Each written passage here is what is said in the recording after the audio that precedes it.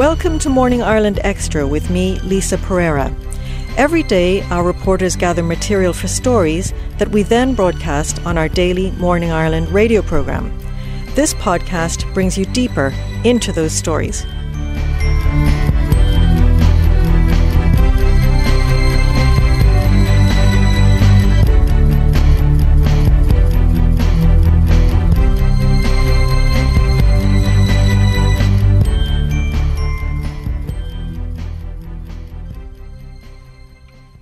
Cian McCormack, hello again.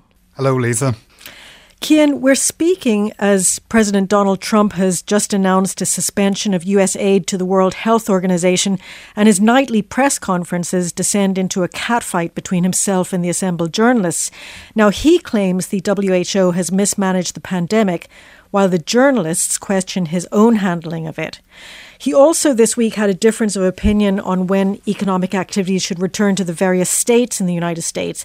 He said that he, as president, would decide when that would happen, but many state governors disagreed, saying that the authority rested with them. And New York State Governor Andrew Cuomo accused President Donald Trump of spoiling for a fight. And New York State is the one that you've been looking at more closely, Cian. Who did you speak to there? Well, I spoke to two people. Angela Roberts. She's originally from Dublin, and up to this point, she was working in an operating room as a nurse for the past 23 years. But because of COVID-19, she's now working in a COVID-19 ward. Also as well, Michael Dowling, who is originally from Limerick. He is the president and CEO of Northwell Health, which has 73,000 health staff and 23 hospitals in New York. And what they offered were interesting perspectives and advice on how New York is dealing with the virus. Is there a feeling that it's reaching its peak, Cian? There is a feeling, but there's lots of caution about that as well, because we see hospitalisations have declined in terms of numbers, but the numbers themselves are staggering. Fatalities have reached over 10,800 and there are almost 200,000 confirmed cases of COVID-19. So there's a feeling that New York is edging near the peak, if it's not there already. But there is also the opinion that, well, let's be careful about what we say, because New York may not be out of the woods yet. And so you spoke to Angela Roberts first. Why don't we hear that interview? My name is Angela Roberts and I am an operating room nurse. And you're originally from? Oh, I'm originally from Dublin. I trained in Ireland and I came to America. I've been working at my current location for 23 years as an operating room nurse. Do you continue to do that in the current environment, because things have changed dramatically over the last number of weeks? No, actually, I'm not working in the operating room at the moment. As things have been changing, what has been happening at my particular hospital is that the operating room staff, which are a large body of people who are currently not being used in the operating room because we're only doing emergency cases. So therefore, we are being deployed to other parts of the hospital, essentially to fill in all kinds of roles, whatever is required of us in these unprecedented times. They're unprecedented times and your role has changed. So when did it change and what are you doing now? Oh, for sure my role has changed. Well, the first couple of weeks when we started rolling this out, I was involved in training for and then carrying out fit testing on the entire staff of the hospital, because everybody needed to be fit tested for the particular kind of N95 respirator mask that we were using. So myself and several of my colleagues from the operating theatre were engaged in that role for several days, maybe for almost a week. I think one or two of my colleagues are still doing that, whereas I've been deployed to other departments now. In the last couple of weeks, I've been deployed mainly to other units in the hospital that have become COVID units. And we receive patients after they've been discharged from the intensive care unit, but they're still very sick.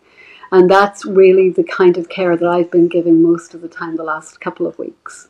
When they reach you, what kind of condition are these patients in? What have they been through? Well, you feel so sad for these patients because to start off with, they're all far away from their families. They can't see them. They can't have visitors. Some of them don't speak English because that's the dynamic of the patient group that we have here. And all of them have been very sick. They're very sick. This is a very exhausting illness. It's very difficult to see those patients like struggling to breathe. All of them require oxygen.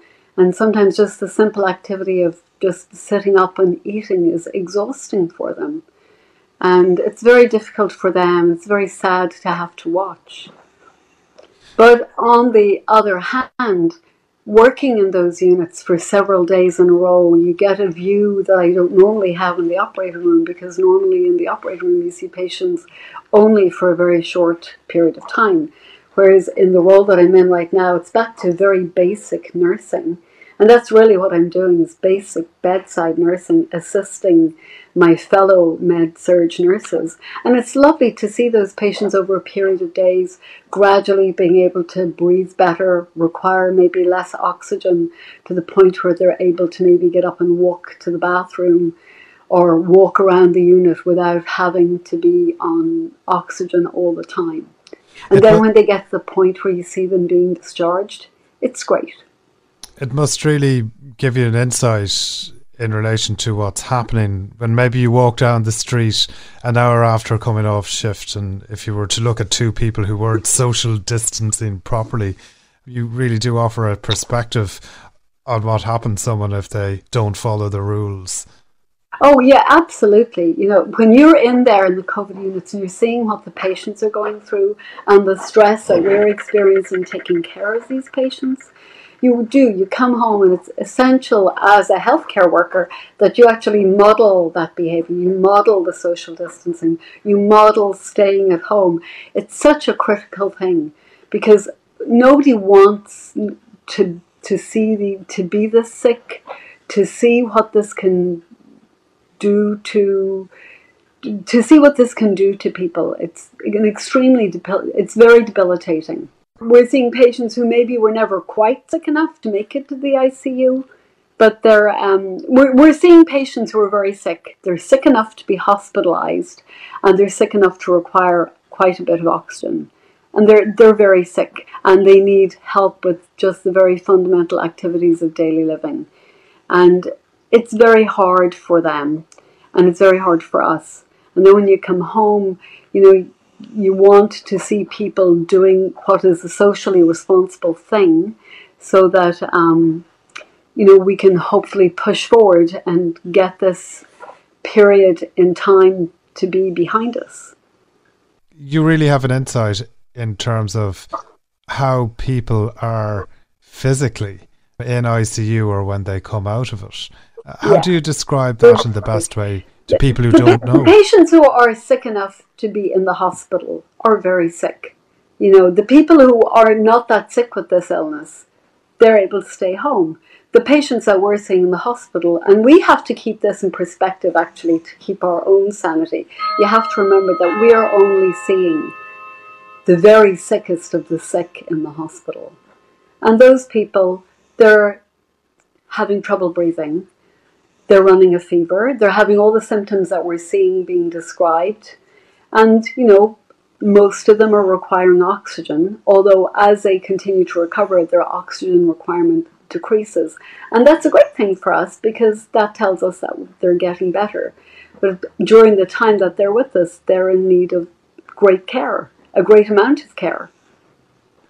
Do you ever worry about your own safety?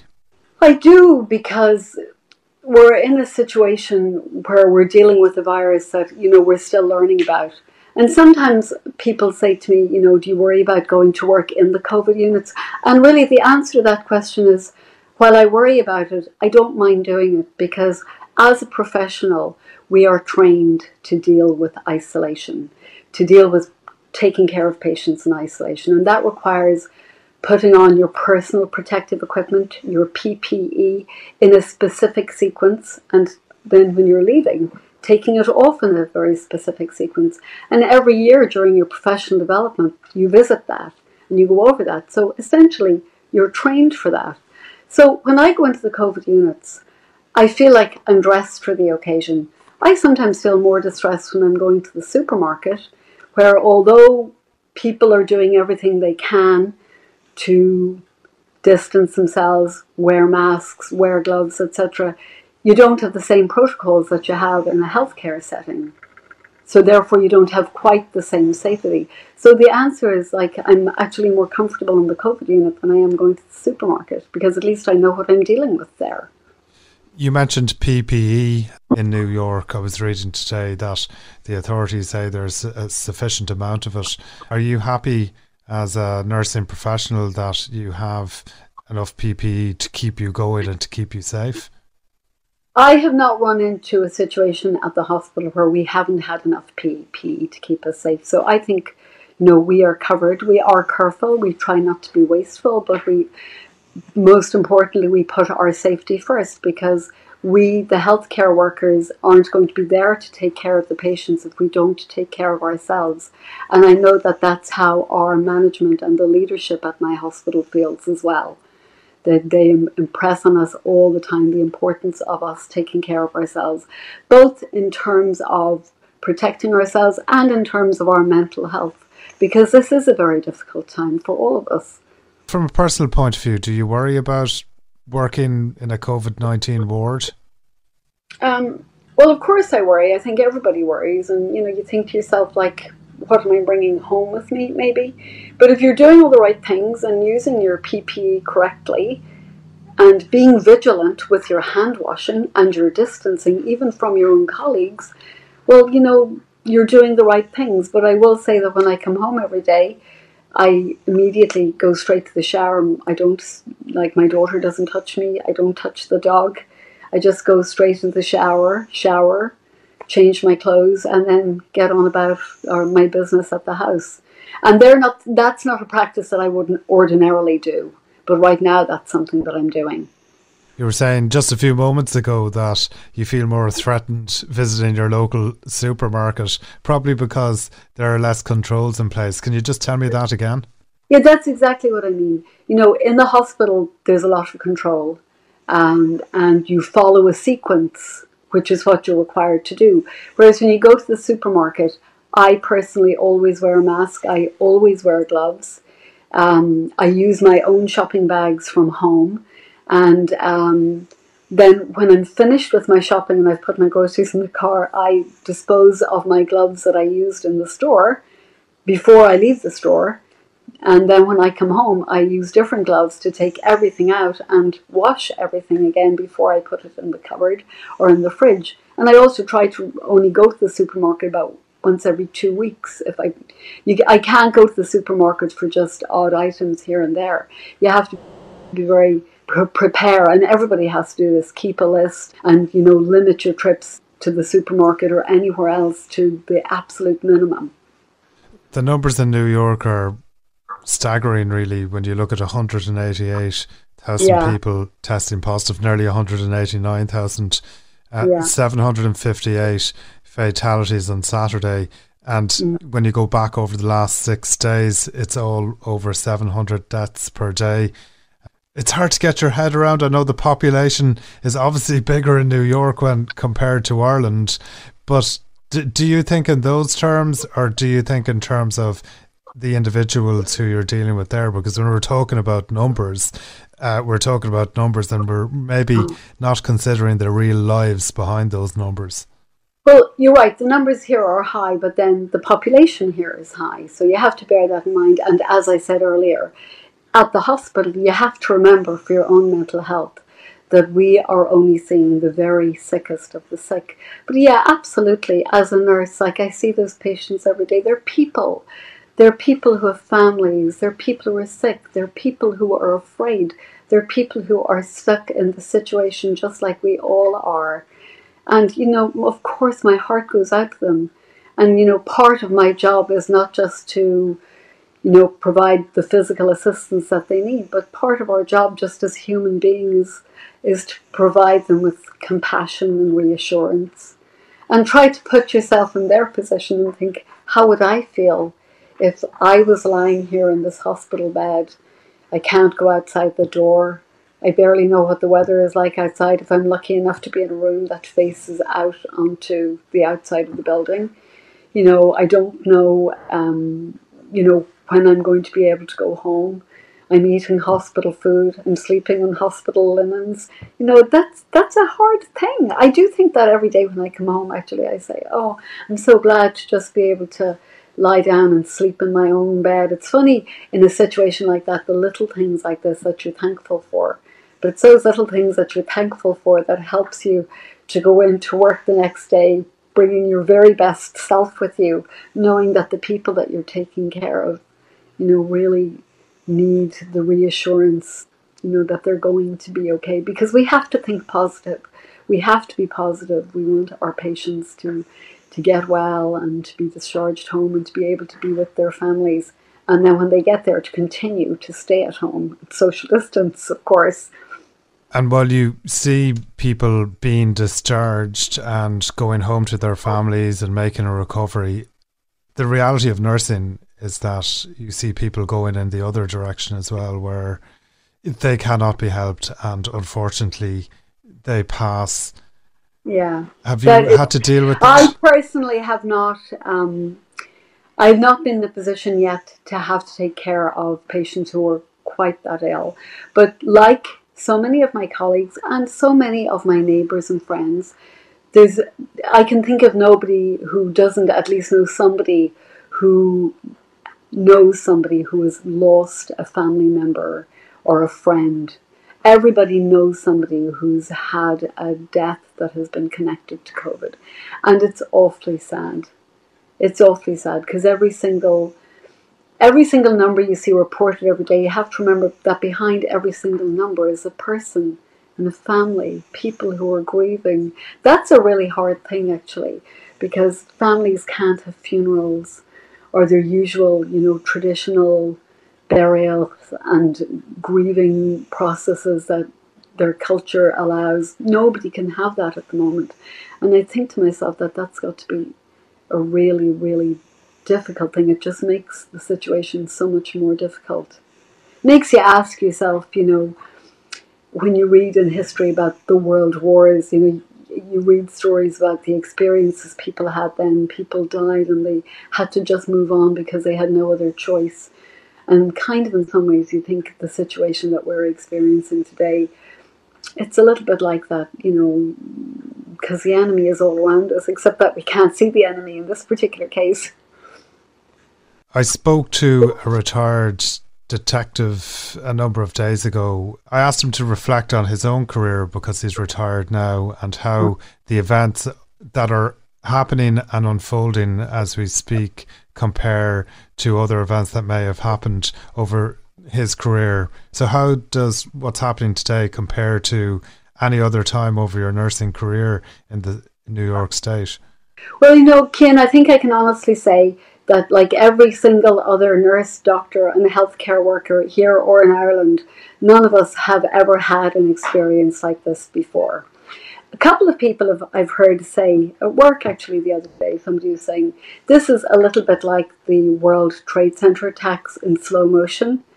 And in a way I can kind of see that, but in a way I can't say that I can agree with that, because this isn't something that was deliberate or intentional. This is something that's very unfortunate that we have no control over. But I also have to say that in my professional capacity and in my experience as a professional, as a healthcare worker, having been here for other big events that affected the public, I think one thing that's really helped me and helps, I think, in my hospital is that we really have very, very strong leadership at my hospital. We have very supportive, compassionate leaders, our CEO or Chief Medical Officer or VP for nursing, and they're very present to the staff. They're not behind closed doors in the command centre, issuing instructions. They're out and about, up on the unit. Sometimes you see them even getting suited up and going in there to see the state of play. They're talking to the staff. They're listening to the staff. And another thing that they do every day that I really appreciate is every day we all get a text message or on a group text. And pretty much they give us the state of the hospital, the number of admissions, sadly, the number of deaths, the number of discharges, the number of patients who are ventilated. And they always give us words of positive encouragement at the end of every text that they send out, and they always thank us. And, they're very present to us. I think in a situation like this, that kind of leadership is really what you need to bring you forward, because there's nothing like feeling informed to make you feel like you're part of a bigger group, of a strong team. And that's really, really what you absolutely need in this situation. There are positives in this. It is hard to see them sometimes, but certainly the positives are stories like yours. What would you take as the positives from this? No, I agree with you, because, in this situation, you do have to look for the positives. And that's one of the things I look forward to getting those texts every day, because that's one of the things the particular physician who writes them, he always does look for the positives in the situation. And he acknowledges the fact that every time we sustain a loss, every single patient who we lose, it is a loss, and it's sad for every one of us. But, we also have to realize that with the number of really sick patients that we're dealing with, that has to be expected. And I suppose, you know that if you did your very best for those patients, which is all that any of us we can do, we can at least take away from the fact that we did our very best. And I have to say as well at this point, I commend all my fellow nurses and doctors in the critical care areas, but I also commend people in other departments like the radiology department, physical therapy, nutritional services, housekeeping. Nobody ever talks about them. We wouldn't be able to keep this show on the road if it wasn't for all the hard work from people like the housekeepers. Everybody is in there pitching in, doing their very, very best. And I commend every single person that I work with at the hospital, because it takes a strong team of positive people to get through a crisis like this. Are you observing what's happening in Ireland? I am trying to keep an eye on what's going on at home, and of course I'm FaceTiming with my family very regularly, and they're keeping me up to date with the numbers. We're comparing numbers, and it's hard to see that the same thing is going on at home that's going on over here. And in a funny way, I sometimes think it's almost like we're a little bit further ahead of the game, we're a little bit further ahead in this progression at this point over here than I think we are at home. But I see people at home going through the same thing that we are going through and have been going through over here. And I would say my big message, if I could give a message, would be please stay home, stay at home. Don't be going out. Don't gather in groups. Follow the rules that are being set in place, because I'm seeing the people who are so sick from this disease, who maybe could have avoided being infected if they had maybe followed the social distancing requirements, if they had maybe stayed at home. I would urge people to please stay home. Practice social distancing. Wear your gloves and wear your masks if you do have to go out. And please try to refrain from going out unless you absolutely have to. Because in order to do that, you're helping the healthcare workers, you're helping all the first responders, the police, the EMS, all the people who keep our community turning over. It's interesting you mentioned masks, because the advice mostly in Ireland from the authorities is you do not need to wear a mask. Is the advice that that's interesting, because over here they're now encouraging us to wear masks when we go shopping, when we go out at all. I mean, I don't wear a mask if I'm walking the dog around the block, but I live in a very suburban area. But if I'm going to the supermarket, on the rare occasions that I go, if I have to go to the supermarket, or if you go to do curbside pickup of your takeaway food, I always wear a mask and gloves. When did that advice change? Well, in the last week or two, we have been strongly encouraged to be wearing masks. A lot of people are making their own masks. In fact, one of my neighbours gave us a gift, my daughter and I, of beautiful homemade masks that she made on her sewing machine. But yeah, we have been advised to wear masks going out for probably at least the last week or two. So Angela and her daughter were given a homemade mask by a neighbour, and YouTube nowadays is full of videos about how to make your own mask. Now, it's probably important to say at this point that the advice here in Ireland still remains that the public does not need to wear a mask. That advice is under review all the time, and possibly it might change, but for the moment it remains that the public does not need to wear a mask. Yeah, and it was fascinating that this was raised during the conversation with Angela. So after having a chat over Skype, I spoke to Michael Dowling, who is President and CEO of Northwell Health. He supports the wearing of masks in public areas, and also it's interesting that earlier this month the Mayor of New York, Bill de Blasio, announced New Yorkers should wear face covering when they go outside or near other people. But the conversation I had with Michael Dowling was wide-ranging. It was about how he views COVID-19 and the impact that it's having on New York and the services that he runs. It's Michael Dowling, Dowling, and I'm the President and the CEO of Northwell Health. It's Northwell. It's been a tough couple of weeks. It's been pretty intense. Where do you think you are now in terms of the coronavirus in New York State? Has it hit its peak? I think it has hit its peak. Now, you have to be careful with the numbers. So what has been happening for the past 4 days is the total, the numbers have been relatively flat. So we're continuing to go up each and every day by 10, 15%. And that's the numbers of patients coming into the hospitals. Right now, it is flat. And in our own health system, in the last day, we've seen a slight decrease. That's positive.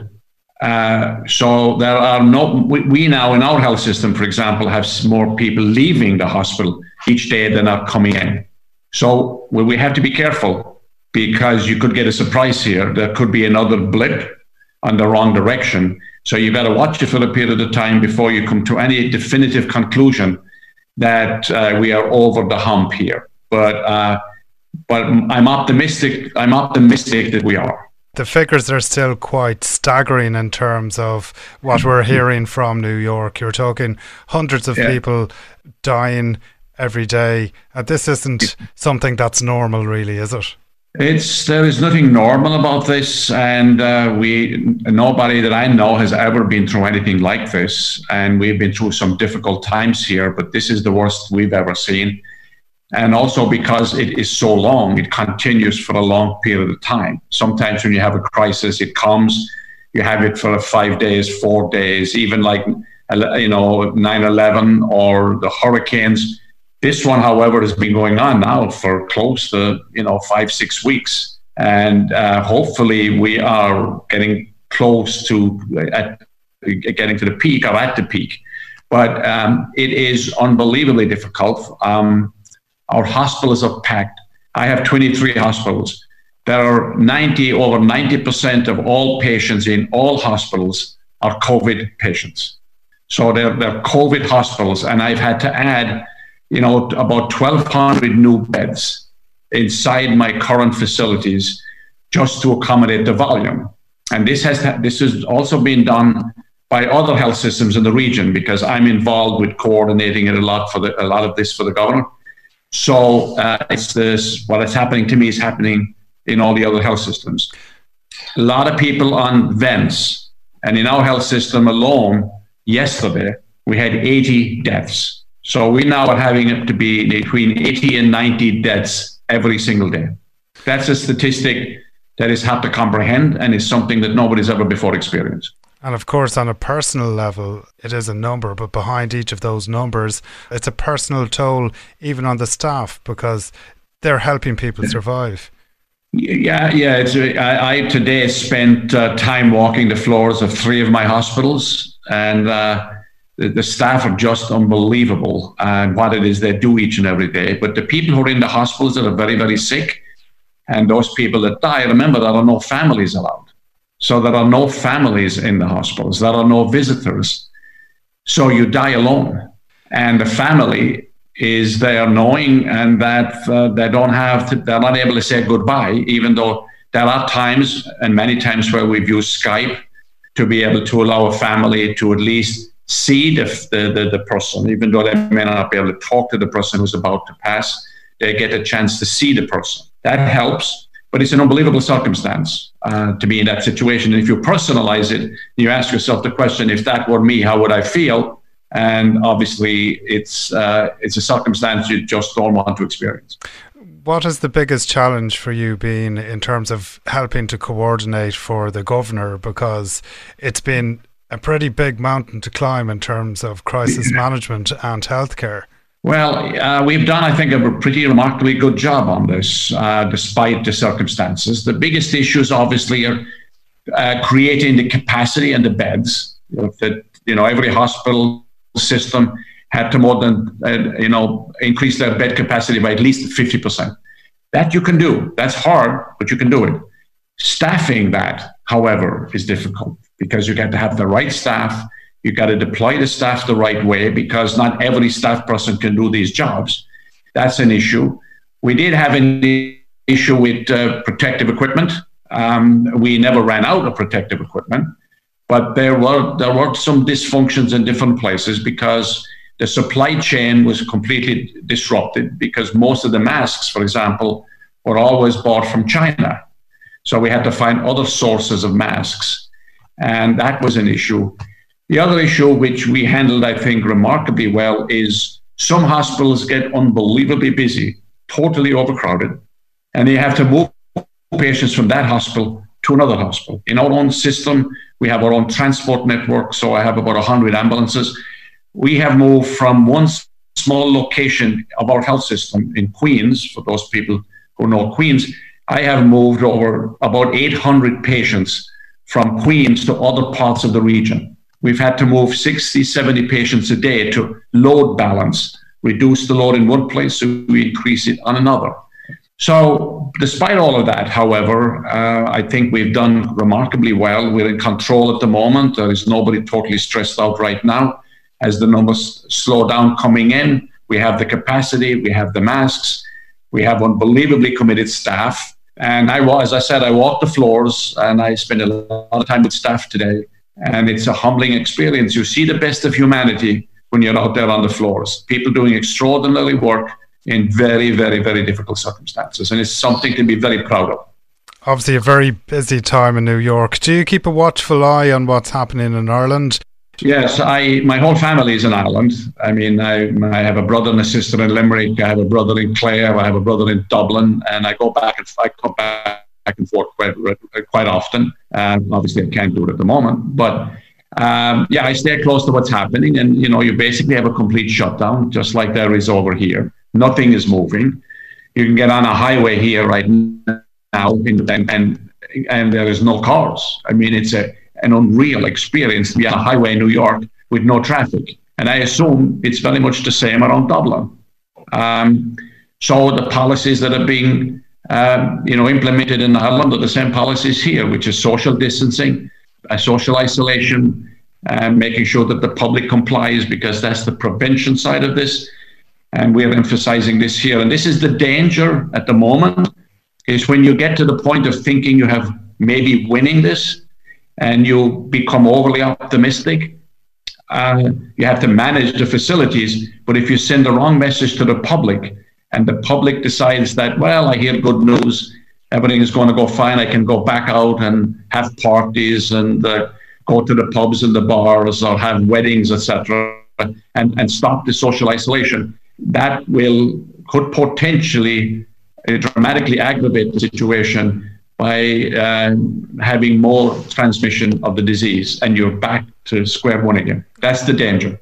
How do you ensure that that danger doesn't happen in New York? Because if you're talking about getting over the hump of it, how do you counter that in terms of the message you're sharing with people in the general public? Because the danger always is that complacency can set in.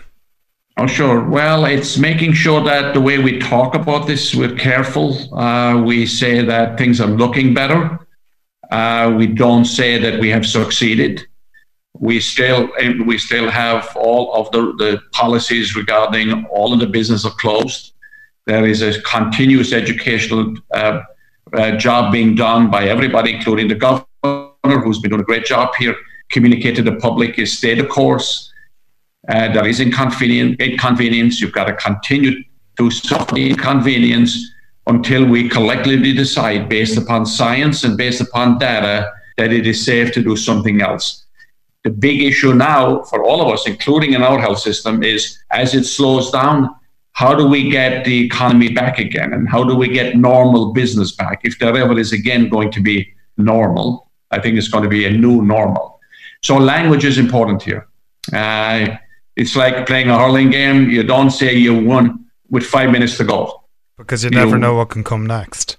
As you never know what can come next. You can get a dramatic surprise in the last minute, and you don't win until the game is really, really over. You mentioned social distancing, social isolation. Of course, the language we use here in Ireland for elderly people or seniors, as they say in the States, is cocooning. But in relation to masks, I talked to a nurse earlier on, and she was saying at a personal level, when she's out doing her groceries, that she will wear a mask, and that has been advised, I think, by the Mayor of New York quite a number of weeks ago. Where do you stand on the wearing of masks amongst the general public? Is it essential? I think it makes a great sense, and I think it's the right thing to do, that when you're out and if you're anywhere around other people, you should wear a mask.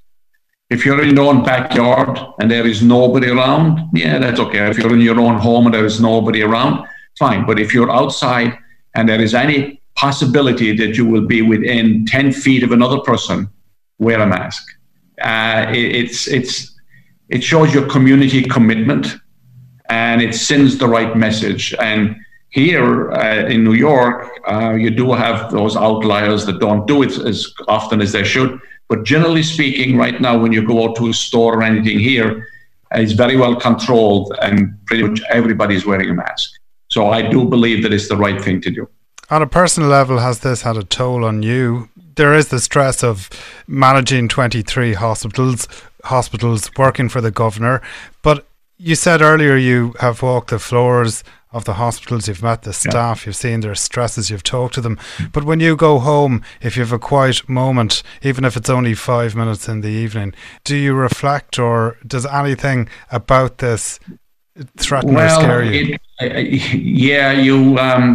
Me personally, I'm fine. When you are on the floors and you do see what staff do each and every day, you realize what you do is you can't be overly worried about what you do yourself when you see what others are doing. It adds perspective to the whole thing.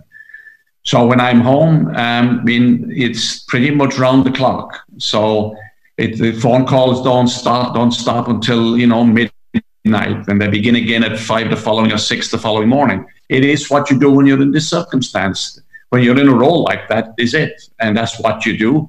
And you've got to go along with it and not complain. And I'm so proud of the staff. We've got 73,000 people.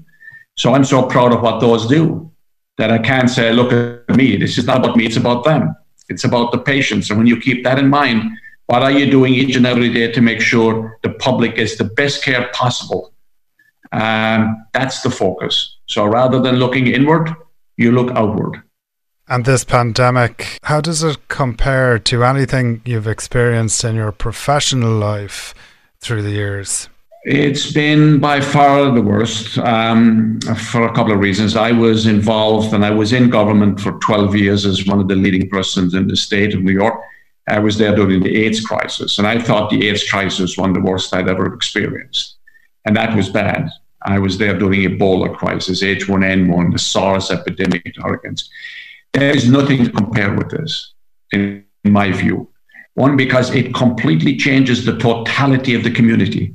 Everybody is impacted, not just a cohort of people, absolutely everybody. The people that are sick are impacted, the families are impacted, but even people who are healthy are completely impacted. The whole society basically is shut down. On the hospital side of it, it has been going on for weeks and weeks and weeks.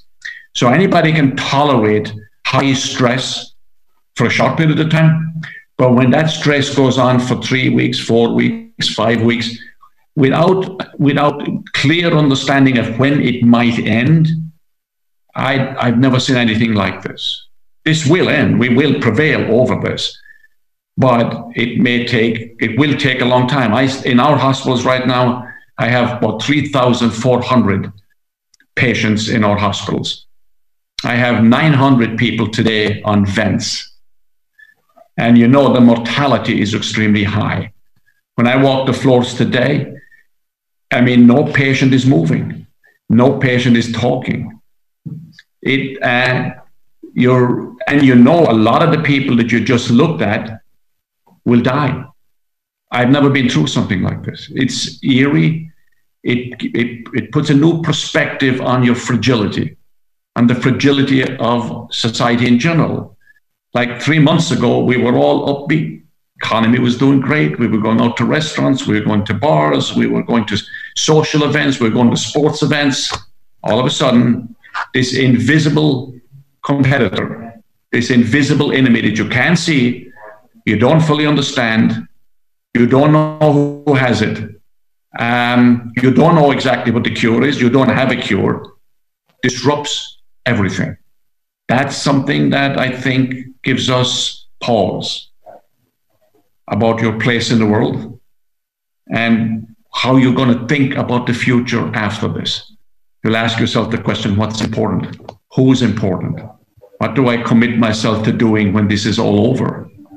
These are the questions I think, and I would doubt that there are many people who don't think about this these days. This is different. We've never gone through something like this before, and hopefully we'll never go through it again. But people are very resilient. Organizations are very resilient.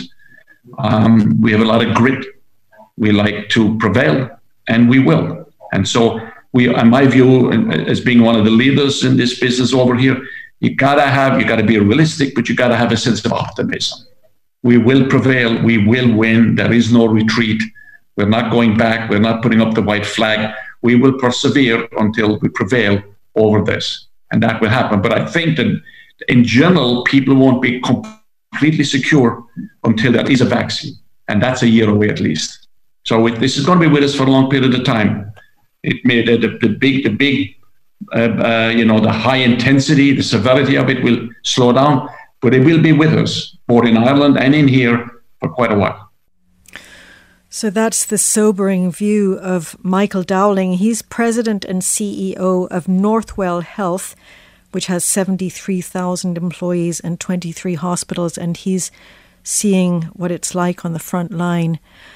Cian, earlier on you had spoken to Angela Roberts. She's originally from Dublin, and she's an operating nurse who's been deployed to other duties within her hospital. It's a very clear insight that you've given us through those two interviews of the desperate situation in New York. And thank you for bringing us those interviews, Cian.